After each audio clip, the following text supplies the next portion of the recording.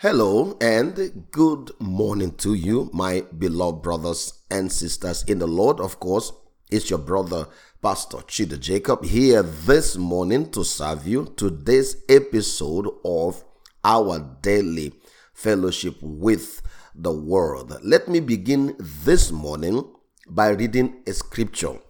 Of all places, the book of Lamentations, chapter 3, verse number 22 to 23. You know why I said of all places, the book of Lamentation, chapter 3, verses 20 to 23.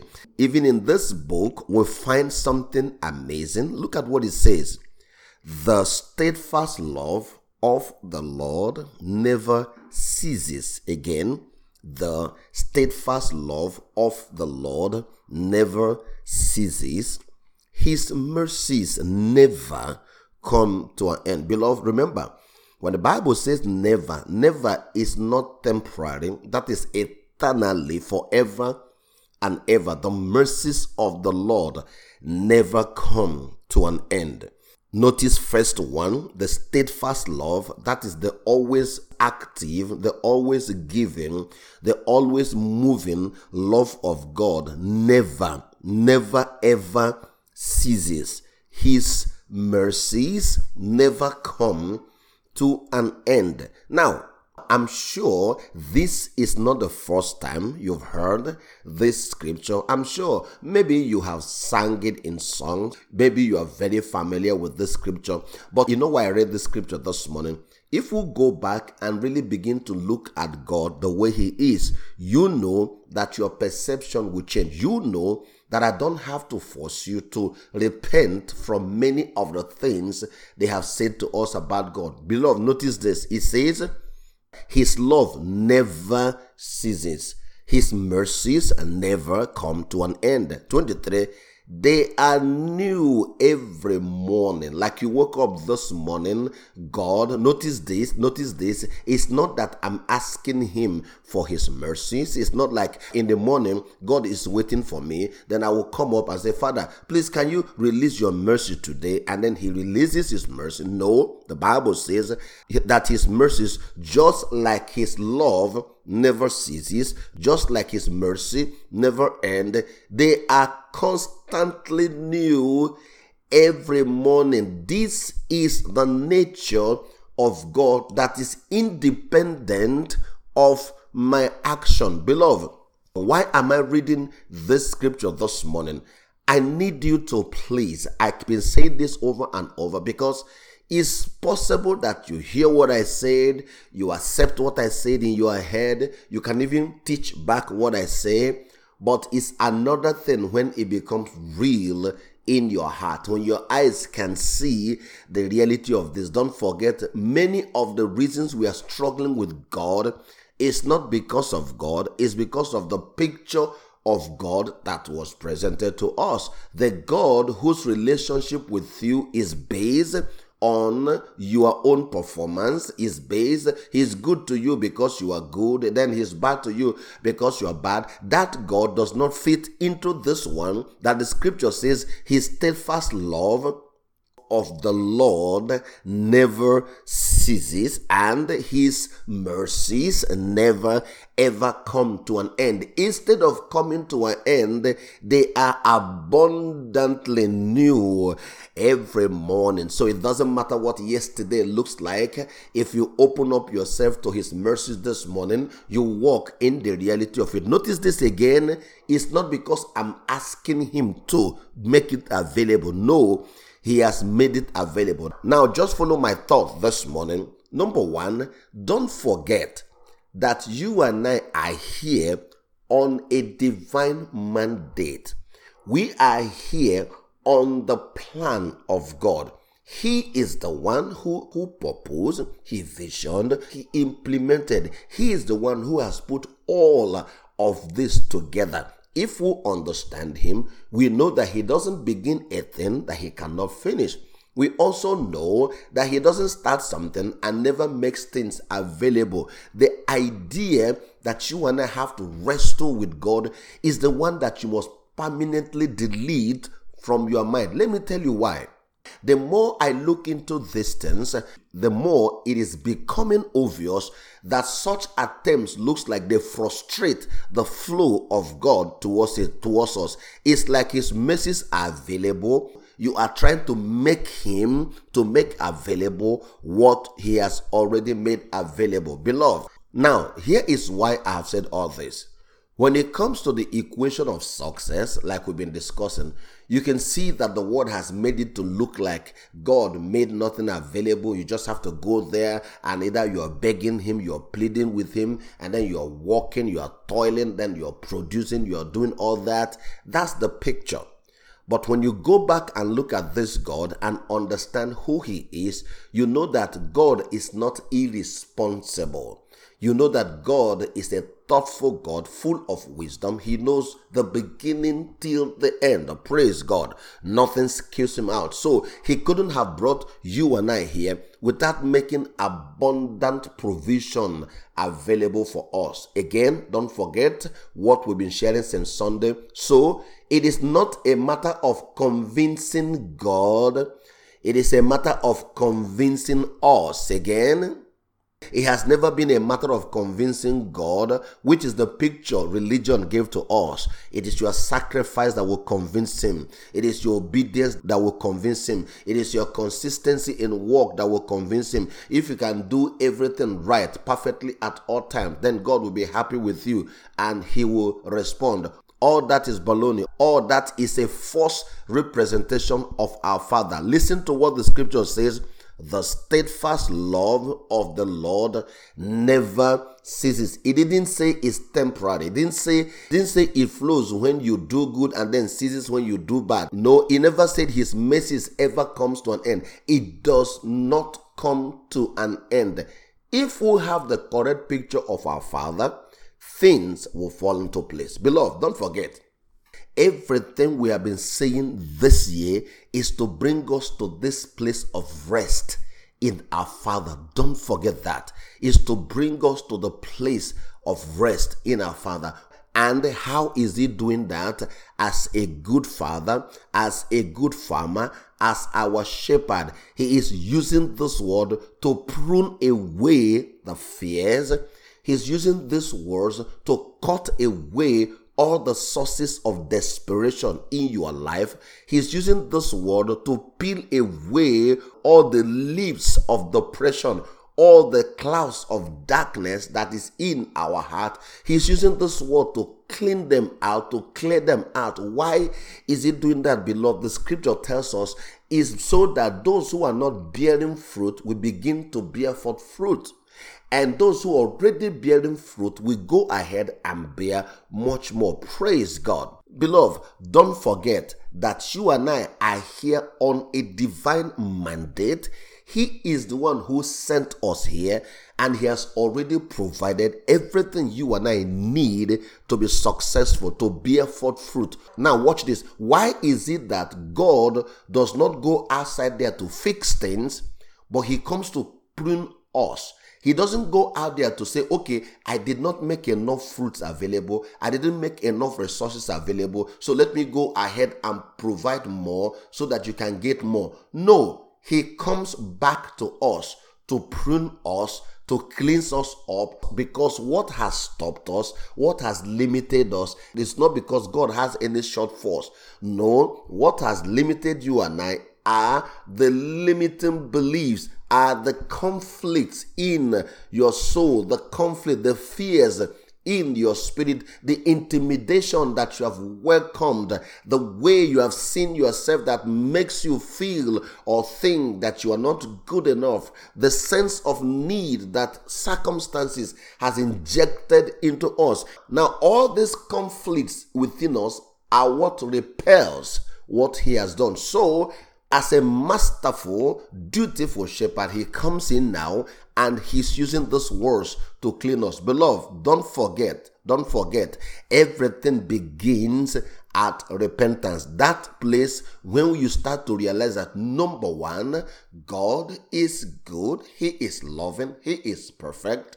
He has made everything abundantly available. Praise God. Number one. Number two, and he is for us. He is not against us. That when I am weak, he doesn't complain of my weakness. He calls me strength, and then he will stretch forth his hand and lift me up from the place of my weakness. His mercies are new every morning, not his anger, not his demanding. Beloved, have you noticed that when you look at this very well, all God is desiring for us to do is like babies, to sit on his lap, knowing that in that place we are protected, knowing that in that place his hand is capable to protect us and also to provide for us. Praise God. But don't forget, it is the word that makes you to grow so wise.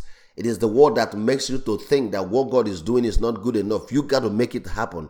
It's religion that tells you that the righteousness God gives you is not good enough until you go to get your own. It is religion that tries to convince you that God is a docile God sitting in heaven waiting for you to cry and cry and cry your heart out, and then he starts to dispense mercy to you. No, the Bible says his mercies are new every morning. Praise God. So, beloved, I've said all that to come back to the scripture of yesterday. And this is something that you and I need to look over closely, over and over and over again, and to see the practicality of this. Philippians, of course, chapter 4, verse number 6 to 8. Philippians chapter 4, verse number 6 to 8. Don't be pulled in different directions. Of course, what is it that pulls us to different directions? Of course, is the things happening around us. Is the news that you hear. Is the demand the world is making on you. The Bible says don't be pulled in different directions or be worried about a thing. I love this. Be worried about a thing. Again, I have explained this over and over. You know what worry does to your body. And now it says, instead of that, you, don't forget, not God. It did not say saturate God in prayer. He said you be saturated in prayer throughout each day. Be soaked into prayer throughout each day. And of course, I have explained what this means. He said, offering your faith-filled request before God with overflowing gratitude.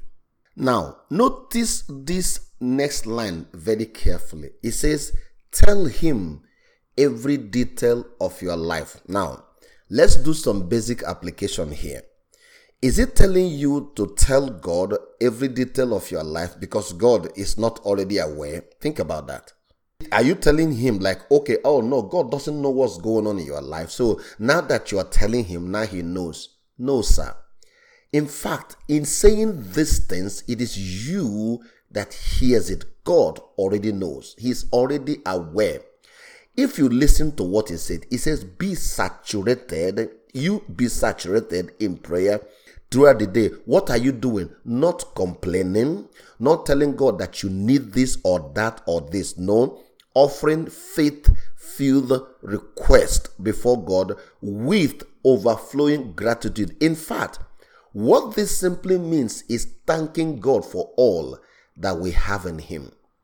I read the post one of my sons shared on Facebook a few days ago by Dr. E.W. Kenyon. Let me read a portion of that so you have an understanding of what it means when the Bible said offer faith-filled request. This is not, oh God, please come and show me mercy. Why is he going to show you mercy? He has already shown you mercy. It's when you see that mercy and see yourself in the reality of that mercy and thank him for it. Don't forget, as you do so, you are simply aligning yourself with what has been done. This is what Dr. E.W. Kenyon wrote. He said, and listen to this, this is almost against everything that we are taught about faith, about believing. This is what he says. Claiming the promises is not faith.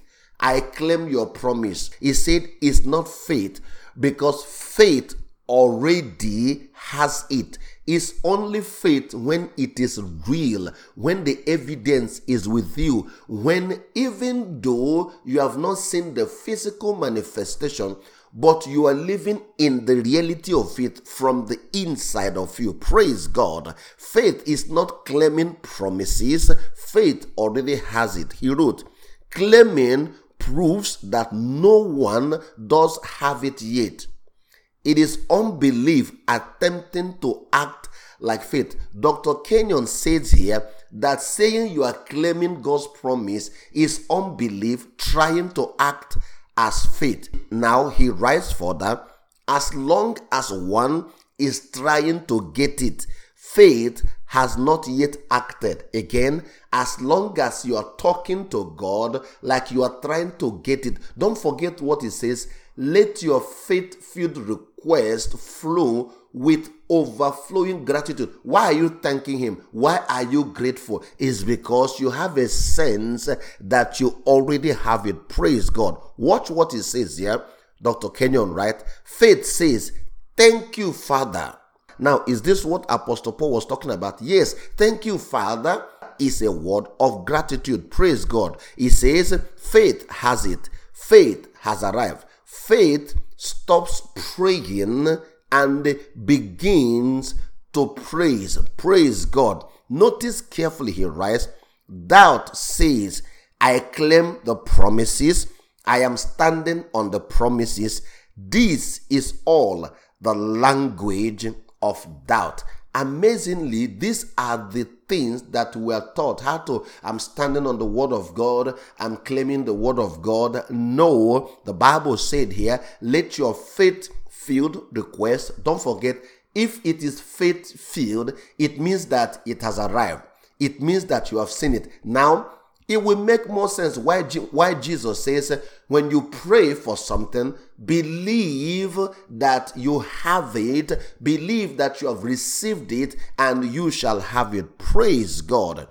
Amen and amen. But let me push this a little further just so that this becomes more clear. And don't forget, the reason I'm going on and on about this is to shift your mind from seeing God as a passive God, as the one who doesn't want to do anything for you, who hasn't done anything because you have not done good enough, because you have not asked him good enough, to see him as the loving Father who has provided everything for you. If he has provided everything for us, I got to thank him for it all the time. Praise God. Amen and amen. Don't forget, one other reason I'm reading this particular scripture is to begin to adjust the way you pray. Praying from emptiness towards heaven, looking for God who will fill you from heaven, is not the same thing as praying or stating or demanding or insisting on the fullness of what you have seen on the inside. That out of the abundance in your spirit, you can begin to daily thank God for those abundance. Praise God. Now, this is very instructive because verse 7 says, then when you do that, God's wonderful peace that transcends human understanding. What is human understanding? Human understanding is what tells you that success is something you have to achieve in the future. So you keep wrestling for it, you keep hustling for it, you keep toiling for it, you keep dragging to get it. No, faith says, I am successful. I've got Jesus. I am full of the Holy Ghost. I am full of the wisdom of God. If I have Jesus, then I am successful. Have you seen? Faith has it. Faith is not looking for it. Faith is not trying to get it. No, faith already has it. Don't forget, the success equation for man is that success is something that you've got to get. No, faith already has it. Faith says, thank you, Father, I am successful. I give you praise. I am successful in all my ways, in all that I do, because the one who is in me is successful. I have succeeded in all things. Thank you, Father. I give you praise and I give you glory. That's what the Bible is talking about. Then suddenly, the peace of God surges into your heart. Amen. Now, he moves on to the next part of it to tell us what we should do. You might not be able to lock yourself inside your house, inside your room, and pray 24 hours round the clock. But you can surely keep your thoughts. Don't forget. Keep your thoughts continually. The Bible says fixed on all that is authentic and real. Beloved, I'm out of time, but you know that many of the things that terrify you, many of the things that bothers you in the realm of God is not really authentic. What is authentic is who God is and what he has done. He said, fix your thoughts on that one continually. And things that are honorable, things that are admirable, things that are beautiful, things that are respectful, things that are pure and holy and merciful and kind. And he says, fasten, just like you screw in a bolt, just like you use nail and hammer and fasten something together. The Bible says, fasten your thoughts on every glorious work of God, praising him always. Amen and amen. Beloved, like I've said this morning, you may not be able to lock yourself inside your room and pray 24 hours non-stop, but you can sure fasten your thoughts fixed on the glorious work of God. As you go by the day, you have every right to reject any thought that has a negative energy and come back to say, Father, I thank you for you have loved me. My day is successful because I'm a loved child of God. Thank you, precious Father, to fasten your thought on the fact that he has made you righteous and delivered you from sin. Fasten your thought on all the amazing things that he has done. Friend, in fact, doing this automatically changes the environment wherever you are, because it brings joy to your heart. It lightens up a sense of favor that comes from God. Praise God. I will stop here and come back to you again tomorrow by the grace of God as we continue to look into this matter. Beloved, don't forget, what we are trying to do is to allow our Father to retrain us when it comes to this equation of success, so that you and I can enjoy the true success that comes from him, not the one that breaks up our homes, not the one that breaks up our physical bodies, not the one that denies us the joy of the present and pulls it to the future. No, the one that allows us to live beautifully every day. Praise God. Don't forget, beloved, the steadfast love of our Father never ceases. His mercies never comes to an end. Embrace the truth that they are new for me and you every morning. Amen and amen. Please enjoy your day while you are at it. Don't forget, this morning you have been served. Shalom.